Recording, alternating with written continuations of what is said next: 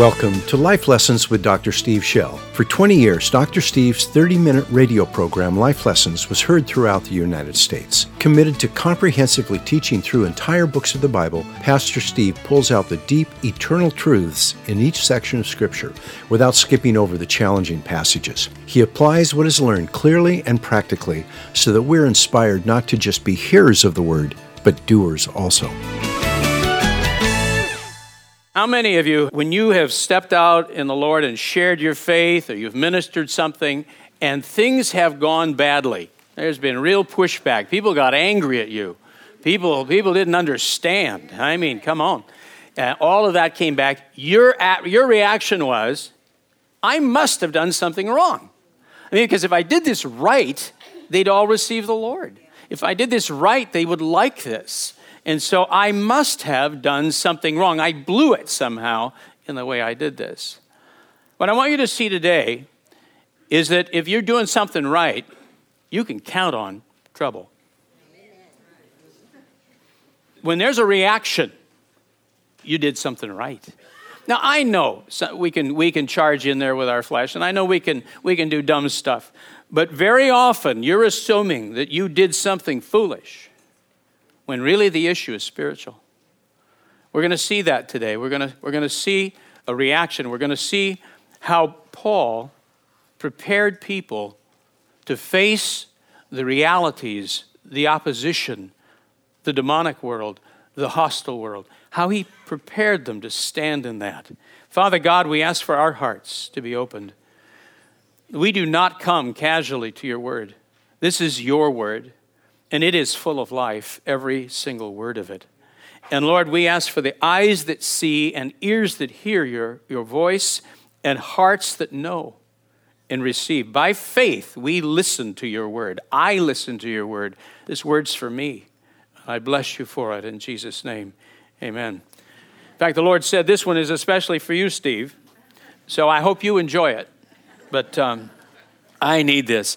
Talking about eternal perspectives.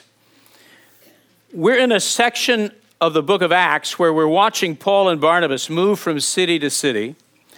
They only stay for a matter of weeks or months before they're forced to move on. Yet in each place, they leave new believers who've been joined together into a spiritual family, who are very aware of the presence of the Holy Spirit among them, and who, in the midst of great hostility, possess an almost inexplicable joy. You would think that after the apostles departed, these new babes in Christ would quickly be overwhelmed by all the pressures against them and abandon their faith. You would think that it would be impossible to establish something lasting in such a short period of time with so little teaching and in such a hostile environment. Yet as we continued watching these missionary journeys, we see just the opposite. We see churches taking root and growing. Paul's letters that fill up so much of our New Testament are written to churches that began just this way. And though they are clearly not without their struggles, collapsing and ceasing to exist is not one of them. Instead, Paul's letters are full of the normal pastoral issues that arise in a body of believers. Isn't it remarkable to you? I mean, we're going through here in the book of Acts, we're watching the missionary journeys of Paul and Barnabas and Silas and Timothy and everybody as they go out and they go from city to city and introduce Jesus Christ in cities that have never heard it before. That's Paul's assignment. So here they are arriving, and it's in many cases weeks that they can stay. They come in, start cold turkey with a group that's never heard the name of Jesus. And 3 weeks later, in one case, and I'm going to show you that in a minute, 3 weeks later, they have to leave. Now, who would think anything could be established that would last in 3 weeks? What on earth did they do to those people? What did they do in the course of 3 weeks or a month or 2 months? The only places they stayed any length of time, Ephesus was 3 years. It was a massive church. And Corinth, it was quite a wild bunch. Anyway, it was. He was there for 1.5 years. But that's it. Everywhere else is this. And yet, the church grew. The church took. People stood in Christ. So how do we explain the fact that people who'd had so little time invested in them were able to endure and even flourish in their faith? What did Paul and Barnabas do to them that left them with such tenacious faith?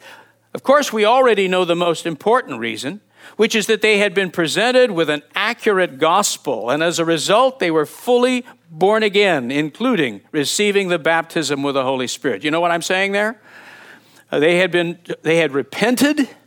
They had believed in Christ as their righteousness entirely. They put their arms around his cross and trusted him. And they had been taught and ministered to receive the baptism in the Holy Spirit. Lots of argument about that, but come on, it is a very real encounter with the Lord. And they had received the power. So the Holy Spirit was at work in them. It wasn't just theory, it wasn't just theology that they were believing these things. They had encountered the living God. How many of you have met him, felt him, he's touched you? You know he's there. Come on. Makes a difference, doesn't it? Yeah, even though I don't maybe have the human structure supporting me, he doesn't leave me. He doesn't leave me. And that makes all the difference. So there was no doubt in their minds that God had come into their lives. The gospel had come to them with power. This was not simply a new doctrine. God was with them. They felt his love. They saw the sick healed and the tormented delivered, and he answered their prayers. This was more than religion. This was reality. But Paul and Barnabas also taught them well. They laid a foundation of understanding so these new believers would have an accurate perspective on what was happening to them. There are so many things we need to know about God. So many principles and truths that guide our lives. But if you only had a few weeks with someone, and there was no such thing as Christian literature, think about it. There is no Christian literature. You're the guy that has to write it. Yeah, he was going to be writing the Christian literature. There's no podcasts, there's no bookstores, there's nothing you can turn them to. Only the Old Testament, and maybe only parts of that, probably only parts of that. What would you teach them? What truths would they need above everything else so that they could face the trials ahead? The answer is surprising and very basic. Paul and Barnabas, and I will point out, and Jesus, taught things many of us today might think of as negative or overly controversial. We might mention these things in passing, but not really hammer it home as truths vital to their survival. But they did.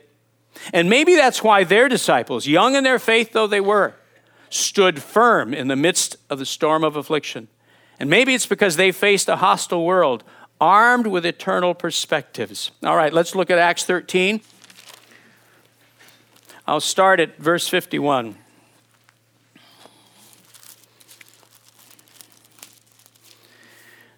Okay, let's just remind ourselves where we are.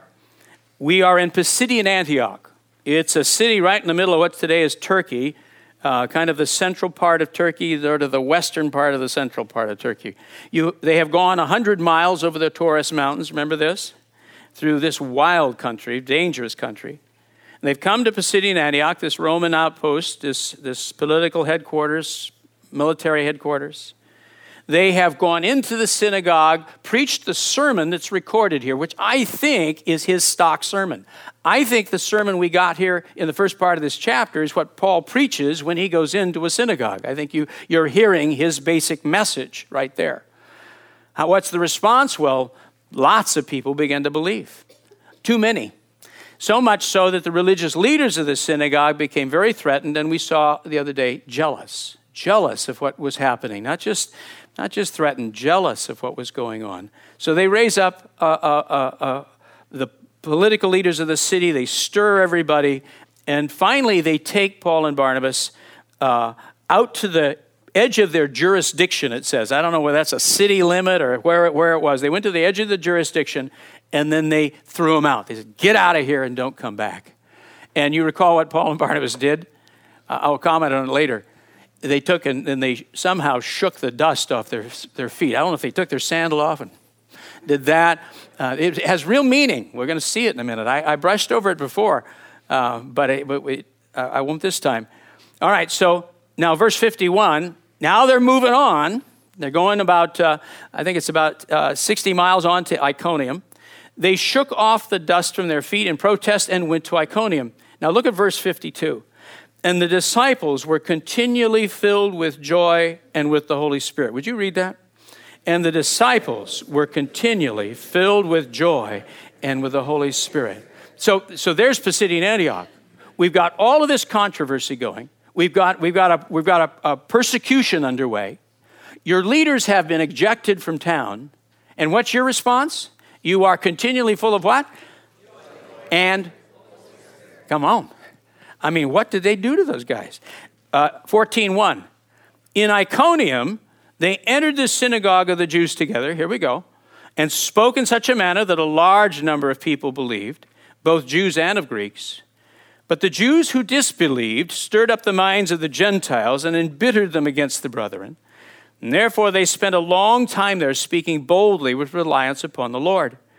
And who was testifying to the word of his grace, notice this, granting that signs and wonders be done by their hands. Do you see that? They preached, he showed up in power and did miracles, signs and wonders to confirm his word. But the people of the city were divided, and some sided with the Jews and some with the apostles.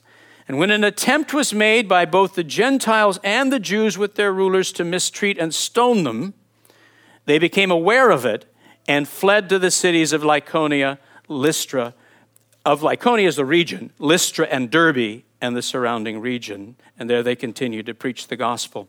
Just as they had done in Pisidian Antioch, Paul and Barnabas began in Iconium by attending synagogue on the Sabbath and speaking about Jesus Christ. And again, just as they had happened in Pisidian Antioch, a large number of Jews and God-fearing Greeks believed their message. And again, those synagogue leaders who refused to be persuaded by what they heard worked aggressively to stir up anger and abuse the souls of the Gentiles in that city toward the brothers. Isn't that quite a phrase? That's what he actually says. Luke says they abused the souls. Doesn't say mind. Abused the souls of the brethren. Of the people toward the brethren. Wow. Yet rather than flee this growing danger, Paul and Barnabas chose to remain in the city long enough to lay a good foundation of understanding for those disciples. And they continued to speak out boldly. Look there at verse 3 again. Just if you have your Bible still open. All right, verse 2 says, you've got this stirring controversy. You've got a persecution rising. Minds are being stirred up. And what is the first word in verse 3? Therefore. Say therefore. There's a problem. There's a crisis brewing. There's a persecution on the way. Therefore, they did what? They stayed a long time. That's significant. The shepherd does not flee when he sees the wolf come.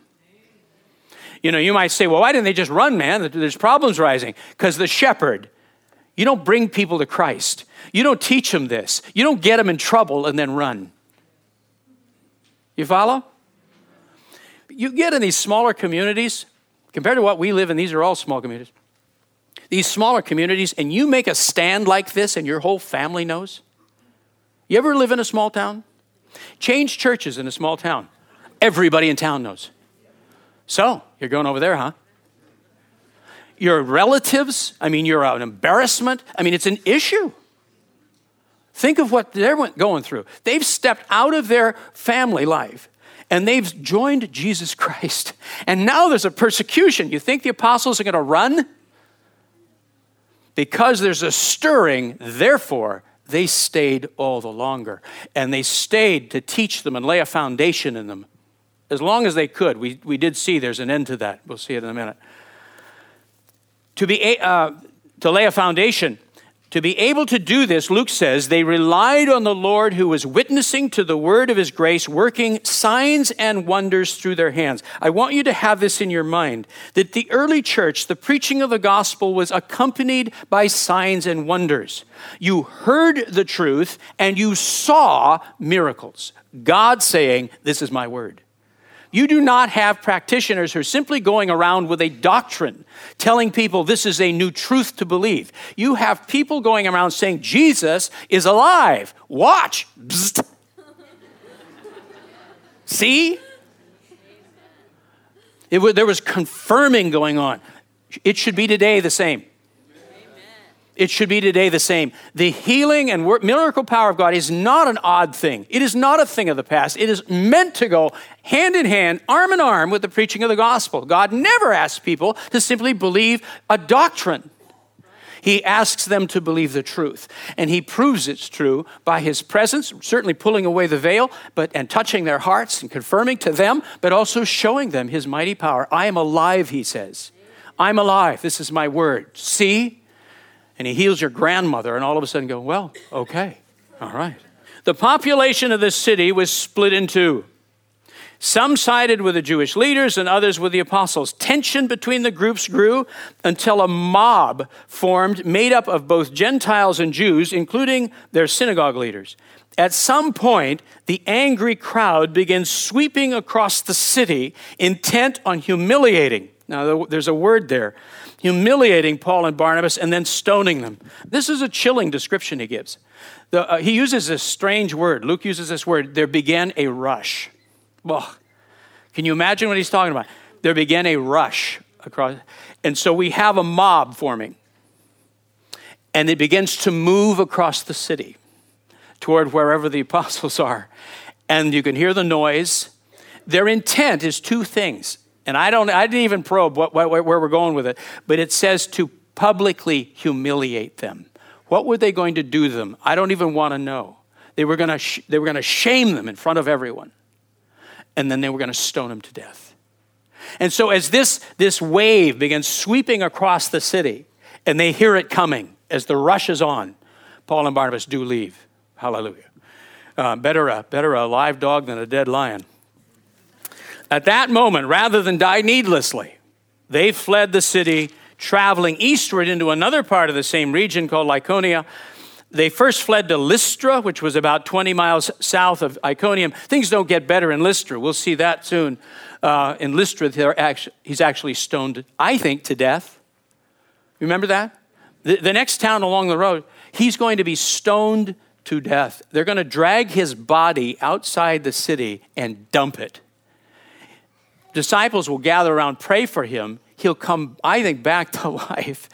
And then he says, that's a great town. Let's go. And he goes back. I'm serious. What a man. He's either crazy or he's just, and he goes back into town. Jesus wants you hot or cold, right? Man, this is ice cold. Come on, let's go. He goes back into town. How do you stop a guy like that? You don't. Luke doesn't tell us what topics the apostles taught during the few weeks or months they stayed in these cities. But if we look at Paul's letters to the Thessalonians, we can discover what he taught a church facing a similar situation. And we find that he prepared that church to expect persecution. And he talked a great deal about the coming of the Lord. He gave them a spiritual perspective on what they were facing and how it would end.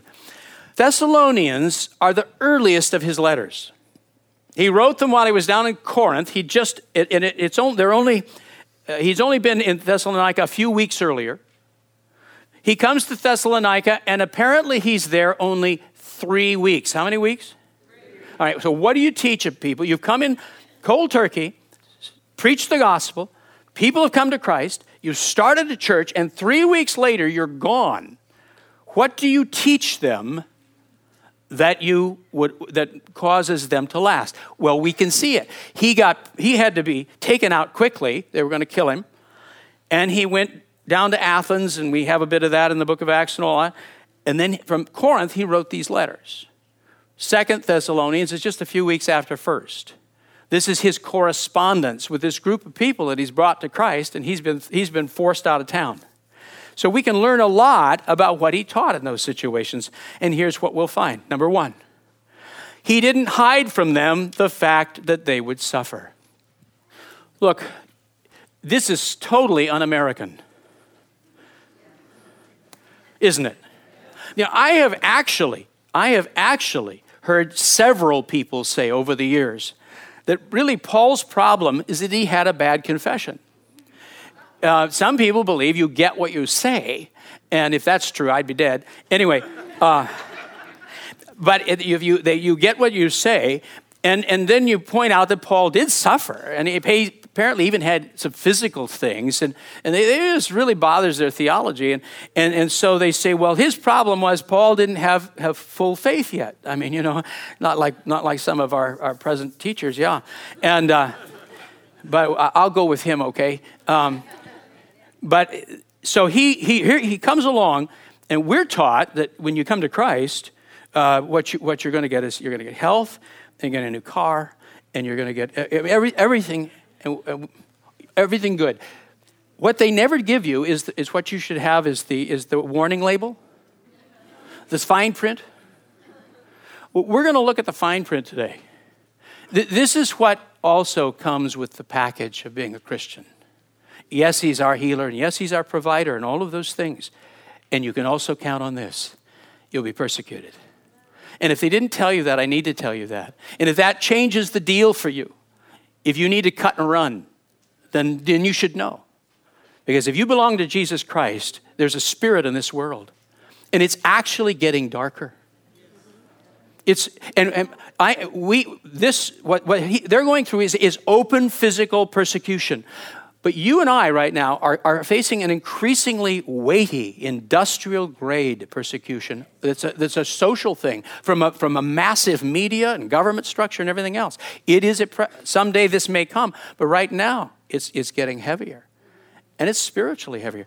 You and I need these lessons. These are not just lessons for these poor old folks back then when they lived in hard times. If you and I are going to stand, you and I are going to be strong, you and I are going to stick in the middle of a hostile environment, we need to hear the same raw truths that he taught them. And the first thing he said is, persecution's going to come. Count on it. Watch, I'll show you. Go with me to 1 Thessalonians chapter 3. All the T's are together. If you get Timothy or anything, Titus, you're close.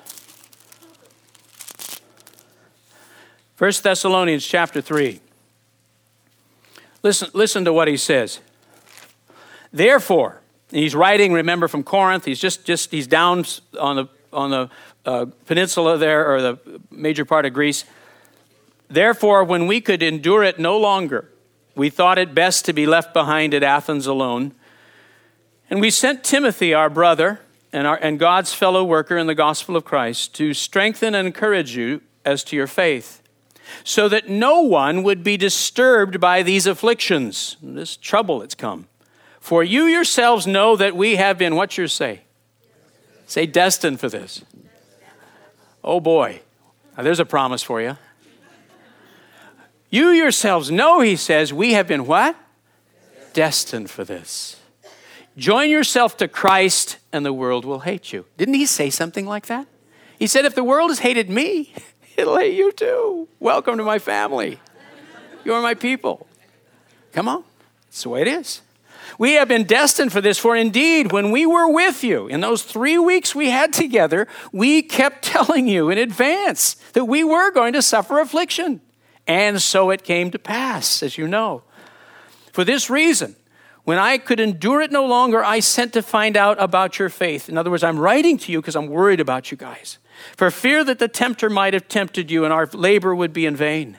But now Timothy's come to us from you and has brought us good news of your faith and love, and that you always think kindly of us, longing to see us as we long to see you. And for this reason, brethren, in all our distress and affliction, we are comforted about you through your faith. For now we really live if you stand firm in the Lord. Isn't that sweet?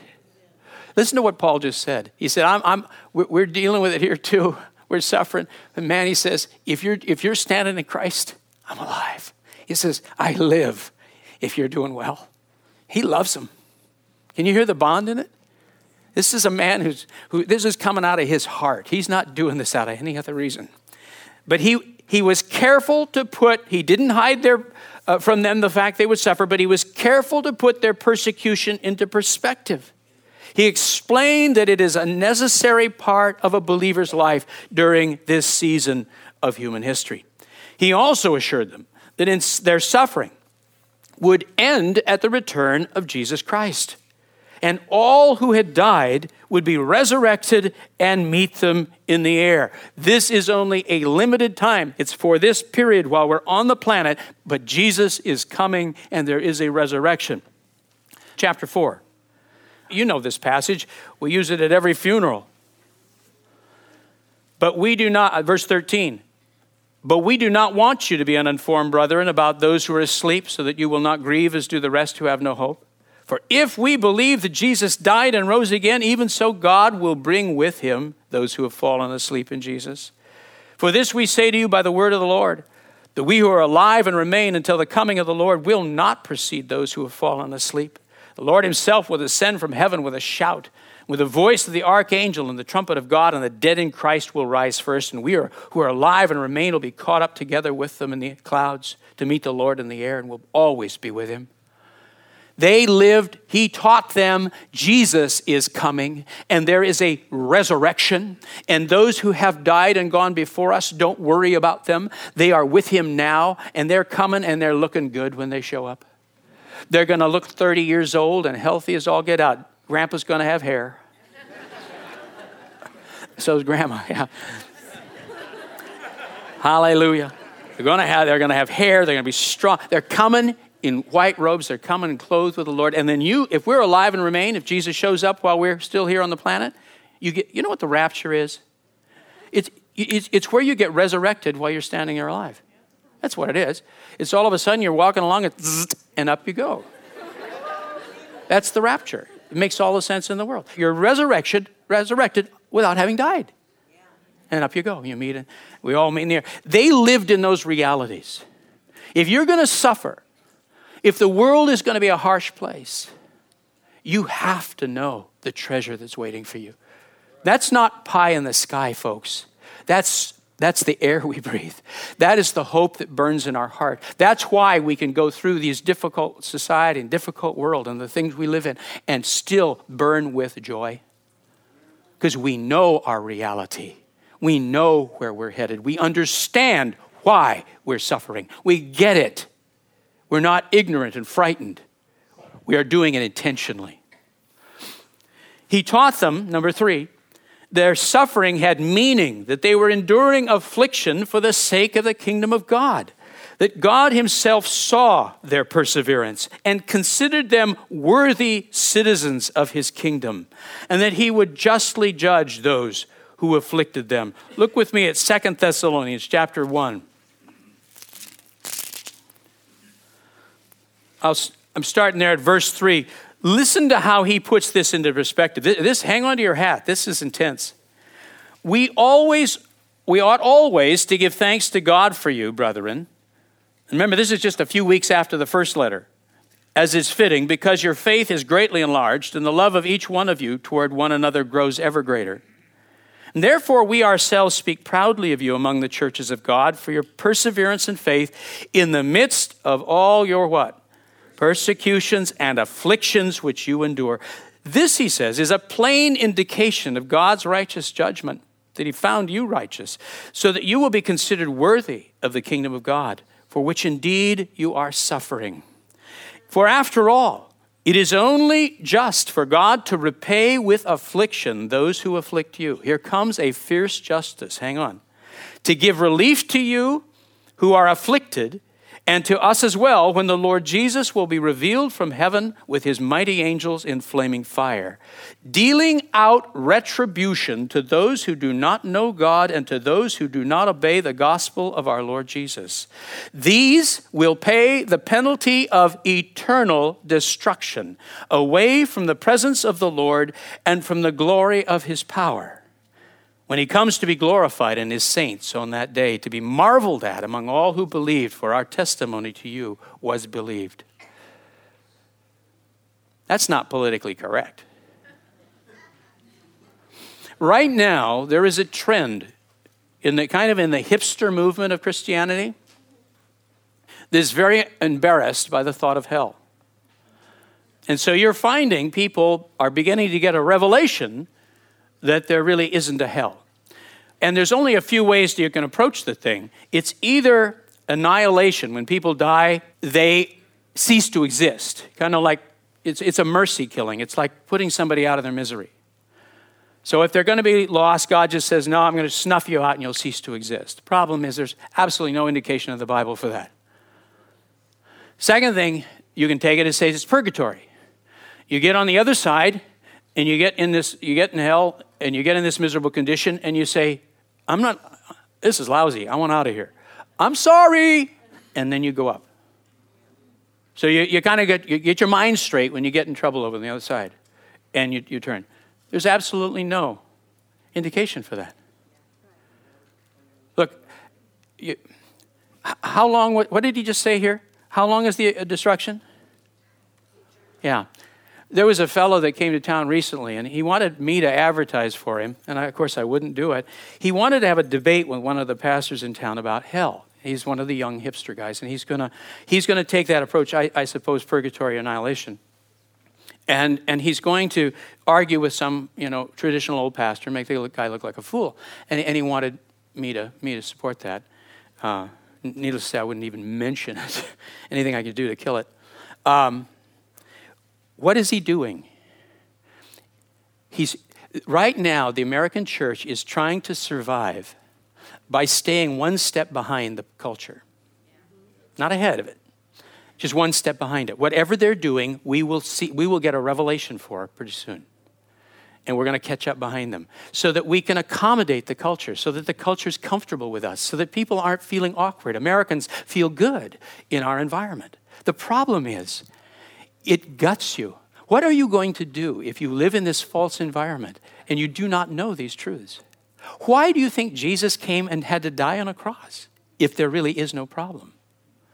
Why do you think these people should suffer? Why should you suffer? Why should you stick your neck out for Jesus Christ? Why should you give financially, go places, serve him? Why should you discomfort yourself if it doesn't matter? What I believe happens, as I read it carefully, I think you step across when you die in the condition you are. I think the fire of hell, as it were, I think it's the Shekinah glory. I think we're all going into the intense glory of God. But those who are separated from him, those who are left without Christ, you who have made a choice day after day, week after week throughout your life against the light, you did not pursue the revelation. You did not want to walk in the truth because when you came toward God, he would tell you things that you didn't want to hear. That's John 3, verse 21. I just quoted scripture. I paraphrased it. You came toward him, and he would tell you things you didn't want to hear. And so you turned around and went the other way, and you made a habit of it. You made a lifestyle of it. You made a whole process of choosing. So now when you step across, he will give you what you wanted. You didn't want him, you won't have him. And you will be separated from him forever. If you don't believe me, go to a care center. Go see the elderly. You can watch them because the process has already started. They're already on their way somewhere. You can sense it. You can feel it. I mean, you can still lead people to the Lord at the last minute. Have done so. But you can see the desperation. You can watch people who do not have God. You can watch them in their misery. And you can watch people who can't tell you what day it is. They don't know who you are. But you can see the presence of the Lord on their face. You can see Jesus in them. There's a sweetness. It's in there. Their spirit is joined to him already. Listen, this is real. This isn't a game. Where you end up, you are dying. We are headed into eternity. This does matter. And they understood that. Paul taught them that. He taught them. I'll show you in a minute. Jesus, that warning that he gave, the shaking of the dust, that was an aggressive act. And it was done out of love and out of deep commitment to this reality. He told them that the world is headed into a very dark time. Just stay there in the Thessalonians. I'll show you a little more. Things will get worse before they get better. Are you there at chapter 2, 2 Thessalonians? Now remember, 3 weeks in this city. 3 weeks in Thessalonica. Listen to what he says here. I'll just do it quickly. He says, chapter 2, verse 1. We request you, brethren, with regard to the coming of our Lord Jesus Christ and are gathering together to him, that you not be quickly shaken from your composure or disturbed either by a spirit or message or a letter as if from us, to the effect that the day of the Lord has come. Somebody has started a rumor that the resurrection has already taken place. And so this is going on, and he's trying to quell that. Let no one in any way deceive you, for it will not come unless the apostasy, the great falling away, the hardening and chilling of the planet against God, where the whole planet begins to turn either for him or against him. That's what the book of Revelation describes. He says that apostasy is going to come, and the man of lawlessness is revealed, the son of destruction. Who's that? In 3 weeks, he's teaching about the Antichrist. Last days stuff. See that? He said, here's what you watch for. Do you remember verse 5? While I was with you, I was telling you these things. And you know what restrains him now. And he goes on about the restraining of the Antichrist and all of these things.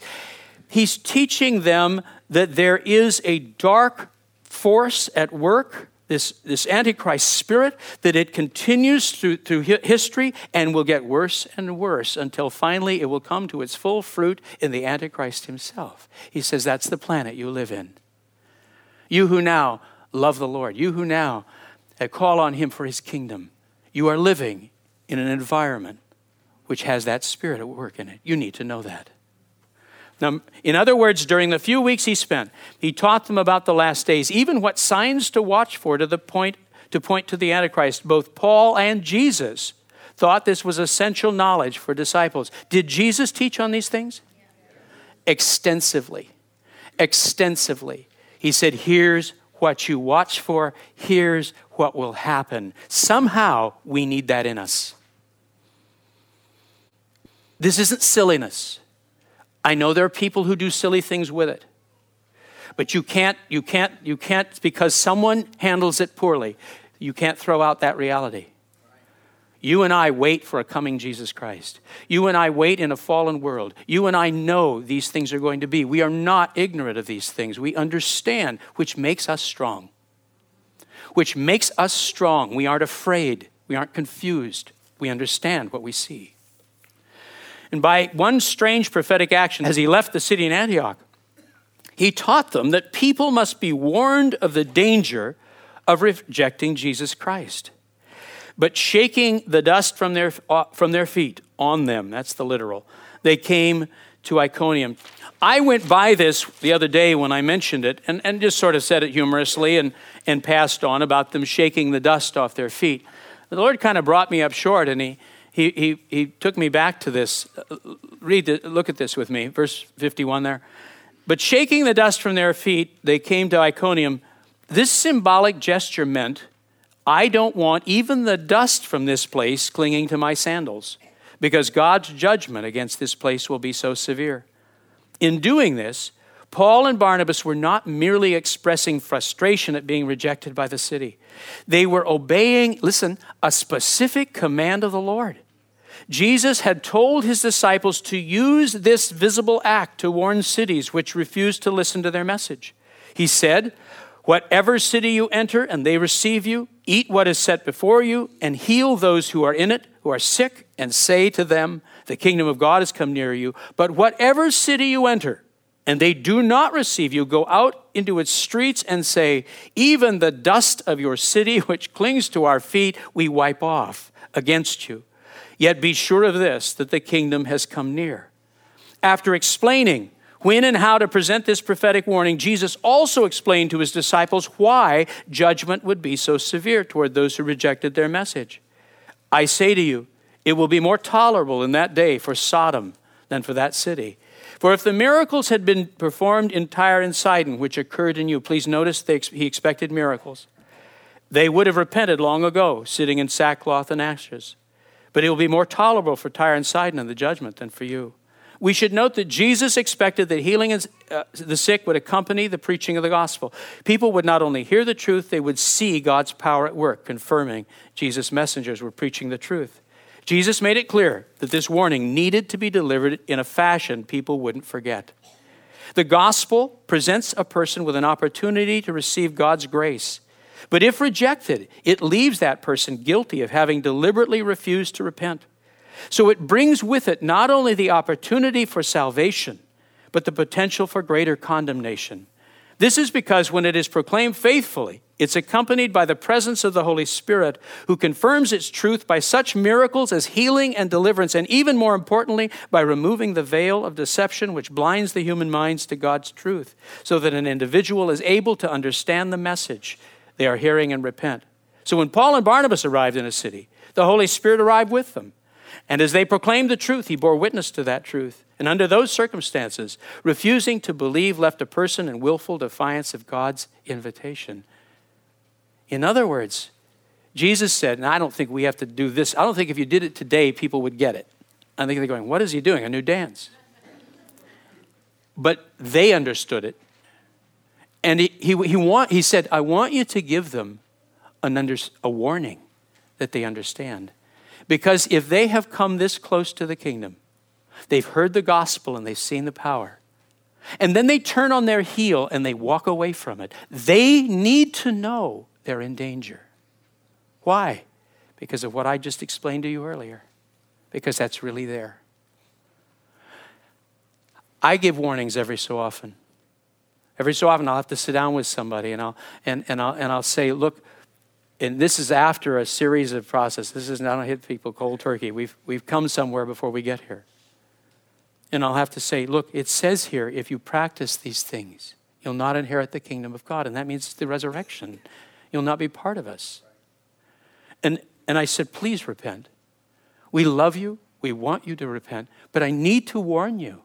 You are in jeopardy of your spirit. You're in jeopardy of your soul. Now listen, what is the American gospel?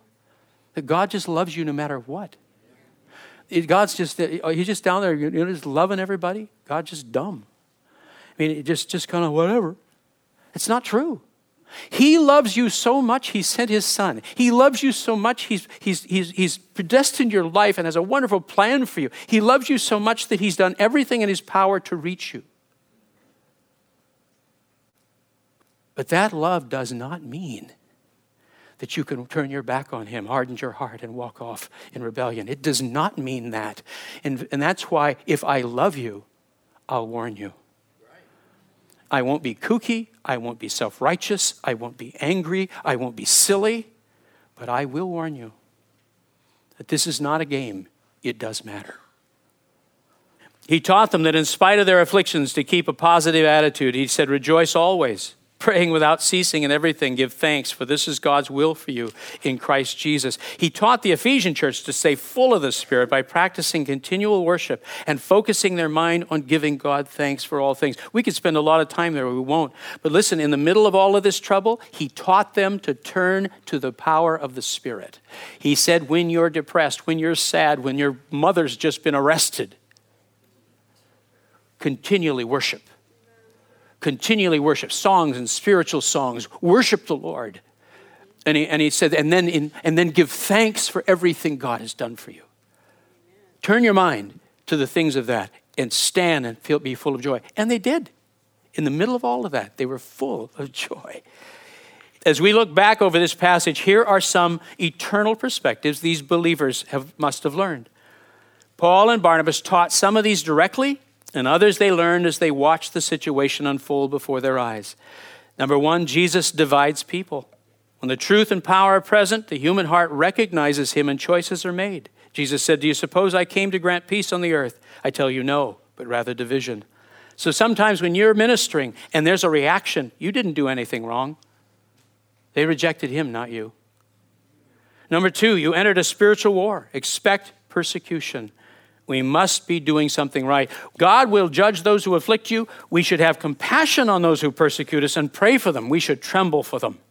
Because if they don't repent, they will face a terrible justice. They will get everything justice they want. They will go right into eternity apart from God forever. People must be warned. Tell them so they won't forget it. They need to know they are in spiritual danger. Do it lovingly, do it responsibly, do it only when he tells you, but you will have to speak warnings at times. Number five, the world is headed to a very dark time. It will get worse before it gets better, but our job is not to get sour. Don't buy a gun and move to Idaho. You laugh. I had a guy last night who said, I got rid of my gun. I'm selling them. And he said, I got 60 acres off in central Washington. And he says, let's use it for a camp. And he said, I was the man you talked about. I was the man you talked about. I had a gun, and I was ready for World War III. And he says, God's convicted me. And I said, you put your guns down and we'll fight with different weapons.